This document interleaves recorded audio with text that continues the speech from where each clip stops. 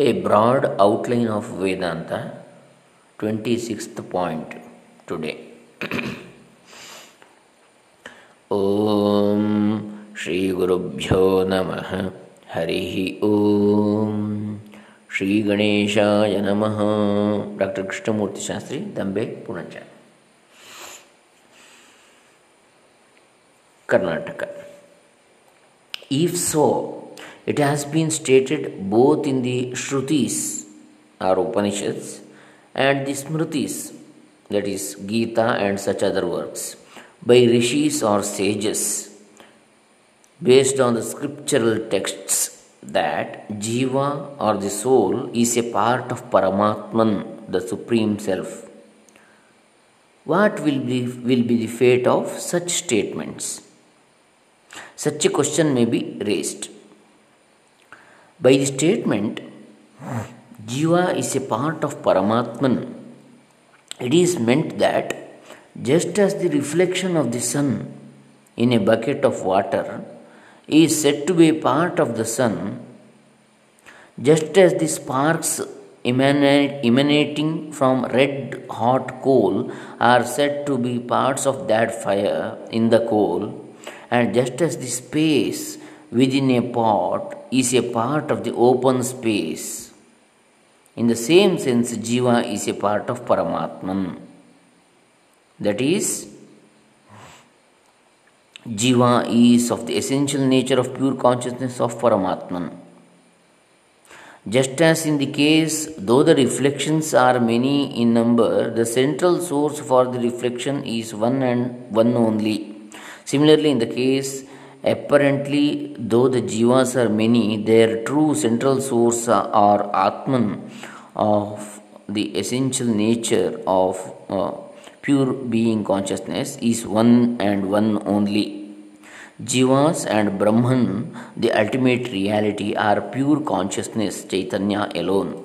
Although there are empirical transactions of many spaces like the pot space, the house space, etc., in reality, space is one and one only. Similarly, although there is an empirical dealing of the type jivas are many, in reality their essential nature of being, viz. Brahman, is one and one only. To denote in this manner alone is the purport of the sentences mentioning parts. This is according to the Shankara Bhashya portions of Brahma Sutra and Brihadaranyaka Upanishad, Mandukya Karika Bhashya portions, according to these things, these texts. Next, 27th point. If for the statements of the type Jiva is a part of Paramatman, their literary meaning is taken or assumed, what is wrong? To this question, the answer is, then in that case, to the word part, any one of the meanings, like a limb or organ of a body, mutation or change, power and a state, will have to be given or assumed. If it is assumed that in Paramatman, the Supreme Self, that is the ultimate reality, there are many parts and that each part is a jiva, then it will have to be stated that just as when these limbs or organs of the body are integrated or conglomerated only, the whole or the integrated body will exist, and as soon as these limbs or organs get disintegrated, it will be destroyed. Similarly, Paramatman will get destroyed. This is not an acceptable statement. Therefore, Jiva is not a limb or organ of the Paramatman. In the same manner, if Jiva is said to be a mutation or change of Paramatman, just as clay has changed and has become an earthen pot, it will amount to saying that Paramatman has changed or transformed himself into Jiva. Even then, it is tantamount to accepting destruction to Paramatman. Therefore, Jiva is not a mutation or transformation of Atman or the Self too, because it is not proper or reasonable to say that the omnipotent Ishvara or Lord is subject to bondage. It cannot be accepted that Jiva is a power of Ishvara, the Lord, because the statement that in the beginning, Paramatman, having been very pure and clean, devoid of misery, later on got entangled in samsara, transmigratory nature of getting repeated births and deaths, samsara, which is impure and full of misery. So, this statement is not acceptable. Paramatma becoming a samsari. It does not suit to say that Jiva is a state of Paramatman. Therefore, for the statement Jiva is a part of Paramatman, the literary meaning cannot be taken at all. This is the 27th point. Next, 28th point. This should be performed or done. This should not be done. In this manner, karmas or religious actions or duties are stipulated in the scriptural texts with a view to cleansing the mind, antakarana, or the inner instruments of the jiva, in order to obtain the grace of Ishvara, the Lord. Upasanas or meditations have been stipulated to help attain liberation or emancipation or moksha. Jnana or self knowledge has been propounded. If Jiva is himself Brahman, all these disciplines and purificatory practices will become worthless or useless, is it not? This is the seventh doubt. To this, the solution is because in the scriptural texts, self knowledge or jnana has been propounded or taught for attaining liberation or moksha. It becomes established that all bondage is caused by ignorance or ajnana alone. For removing ignorance alone is the function of knowledge, and not to create afresh what does not exist. To the ignorant people who have misconceived that they are the body, senses, etc. alone, that is, who have innate identification with their body, senses, etc., merely because in the scriptural texts religious actions or meditations have been stipulated, there cannot be any hindrance or objection whatsoever to the teaching propounded from the absolute or transcendental viewpoint to the effect Atman is Brahman. Next, 29th point. Let it be that karmas, the religious duties or actions, have been stipulated by virtue of the relationship with the body, the senses, etc. alone.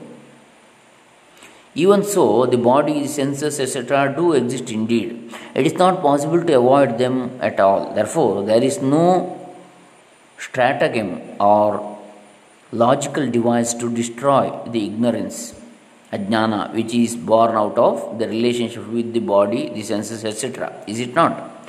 To this question, too, there is an answer. The body, the senses, etc. really do not exist. If it is properly and deeply deliberated upon, we are in fact transacting Atman or the self alone as the body, the senses, etc. But there is no other authentic or authoritative evidence for the body, the senses, etc. to exist separately by themselves, and this truth will be known or discerned. Either in the waking or the dream, the various things are seen as objects to the pure consciousness, Chaitanya, and they, being in its control alone, appear. But being dissociated from pure consciousness, any object whatsoever independently appearing to us, we do not know at all.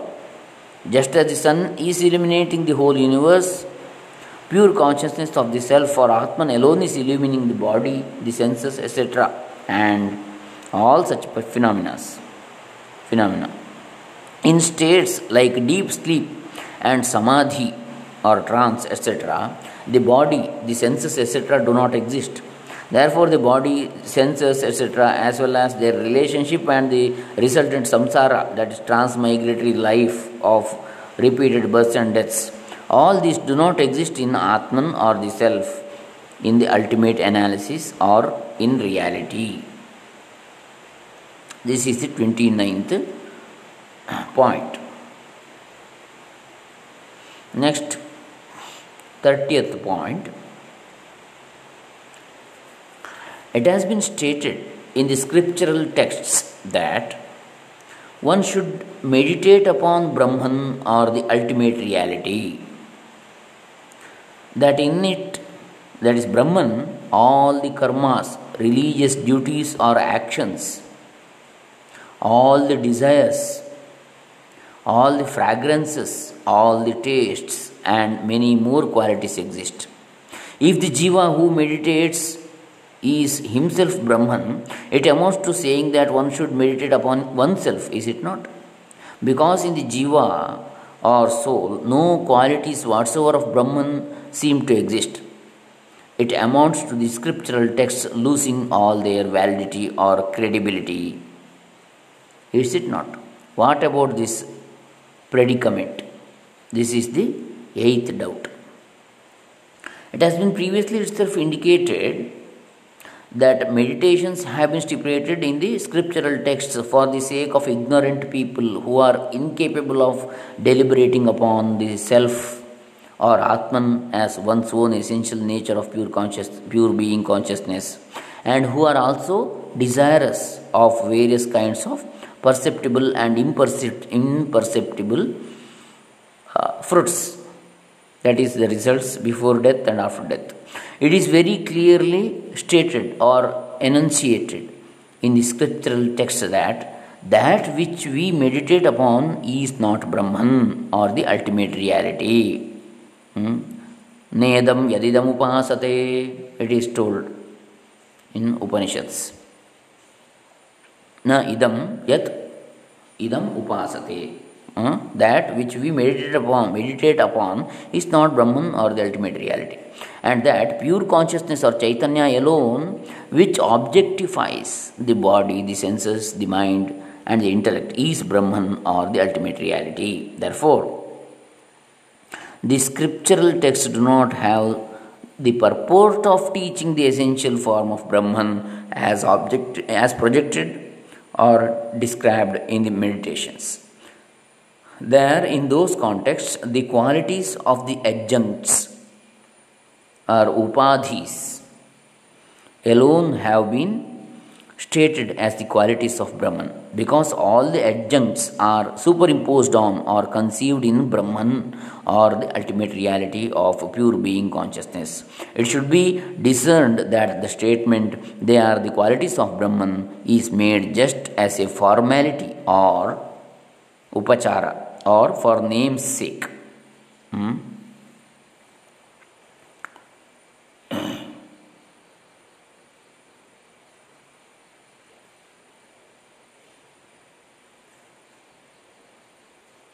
This is the 30th point.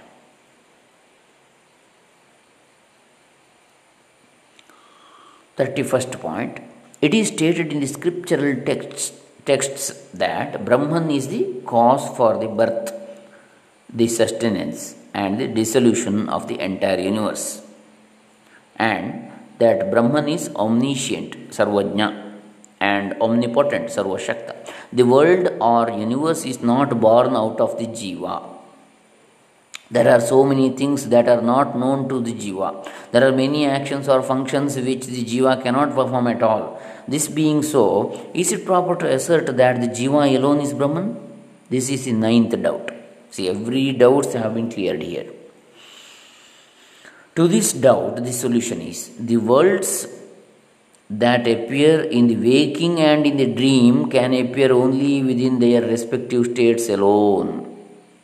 Then, that is, in those respective states, the worlds appear to be within the control of the pure consciousness of Atman or the Self alone. In deep sleep, there does not exist any world whatsoever. It gets dissolved in Atman alone. See, if we see something in dream state, and some persons also, after getting up, that is in awakened state, if we say those persons who have seen in our dream state that I have seen you in my dream, can they agree that they have also seen us in their dream state? No. So it is purely personal or relative. That's what they are saying here. The words that appear in the waking and in the dream can appear only within their respective states only. It is relative to that individual, and it is also seen only in that state only. Whichever seen in the dream state you may not seen in the awakened state, and whichever awakened state you have seen, we may not seen in the dream state, and we cannot bring one to the another. Whatever in dream state we have seen, most of the times we cannot bring those items to the awakened state. In a dream state we may be a king, but if you come to the awakened state, you can't bring that king status to this. Here he may be a beggar in the awakened state. So that is the thing. Therefore, so in deep sleep there does not exist any world whatsoever. It gets dissolved in Atman alone.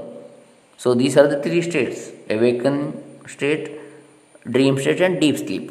Jagrat, Swapna, Sushupti. Therefore, it is tantamount to saying that the world sprouting and spreading out manifests and then submerges in Atman alone. For this reason, that is Drik Drishya Viveka. For this reason, that is Drik Drishya means Drik and Drishya. So, Yatha Drishtis Tatha Srishtihi. How one sees, it looks like that. If we see or feel, like, we'll see or experience the same, like that. Yad bhavam tad bhavati. Therefore, here it is tantamount to saying that the world sprouting and spreading out manifests and then submerges in Atman alone. For this reason, it amounts to saying that the power of creating all the worlds exists in Atman. Because the whole world exists as an object alone to the pure consciousness of Atman, it amounts to saying that Atman is omniscient. Because the whole world exists as an object alone to the pure consciousness of Atman, it amounts to saying that Atman is omniscient. But even the statement to the effect that Brahman is the cause for the world is omniscient as well as omnipotent is made from the viewpoint of ajnana or ignorance alone, but not from the viewpoint of reality. For apart from Brahman, no other entity exists. This alone is the truth.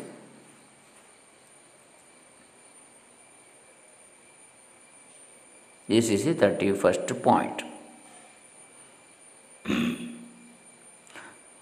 Next, the 32nd point. If Brahman alone is the real entity, it amounts to saying that those who say that Brahman should be known do not exist separately. Perception, inference, etc., all these valid means of cognition are rendered as not real means of cognition. The religious duties or actions and meditations stipulated in the scriptural texts become futile because the disciple who studies the knowledge about Brahma Vidya, or the preceptor who teaches it are really not existing. The scriptural texts teaching self-knowledge too become futile. Thus, to render the whole gamut of empirical transactions into a big zero, is it reasonable? This is the 10th doubt. But first of all, for the doubt of the type, if Brahman alone is real, in which an if is used, itself is no cause or room For it is established on the strength of our reasoning and experience that Brahman alone is the really existing entity, and that alone is our Atman or self of the essential nature of pure being consciousness. Perception, inference, etc., these valid means of cognition belong to the empirical dealings, Vyavaharika Drishti, carried on within the state of waking, Jagradavastha. They do not indicate anything whatsoever with regard to Brahman, the ultimate reality. Therefore, for them there is no harm at all. It has been stated at the beginning itself that the religious acts and meditations mentioned in the scriptural texts are meant for the ignorant people who have an innate identification of reality in actions and means of action. This is the 32nd point. I think we will continue in the next session. Thank you. Hare Rama. Shri Sachidananda Arpitamastu. Brahma Arpanamastu. Om Tat Sat.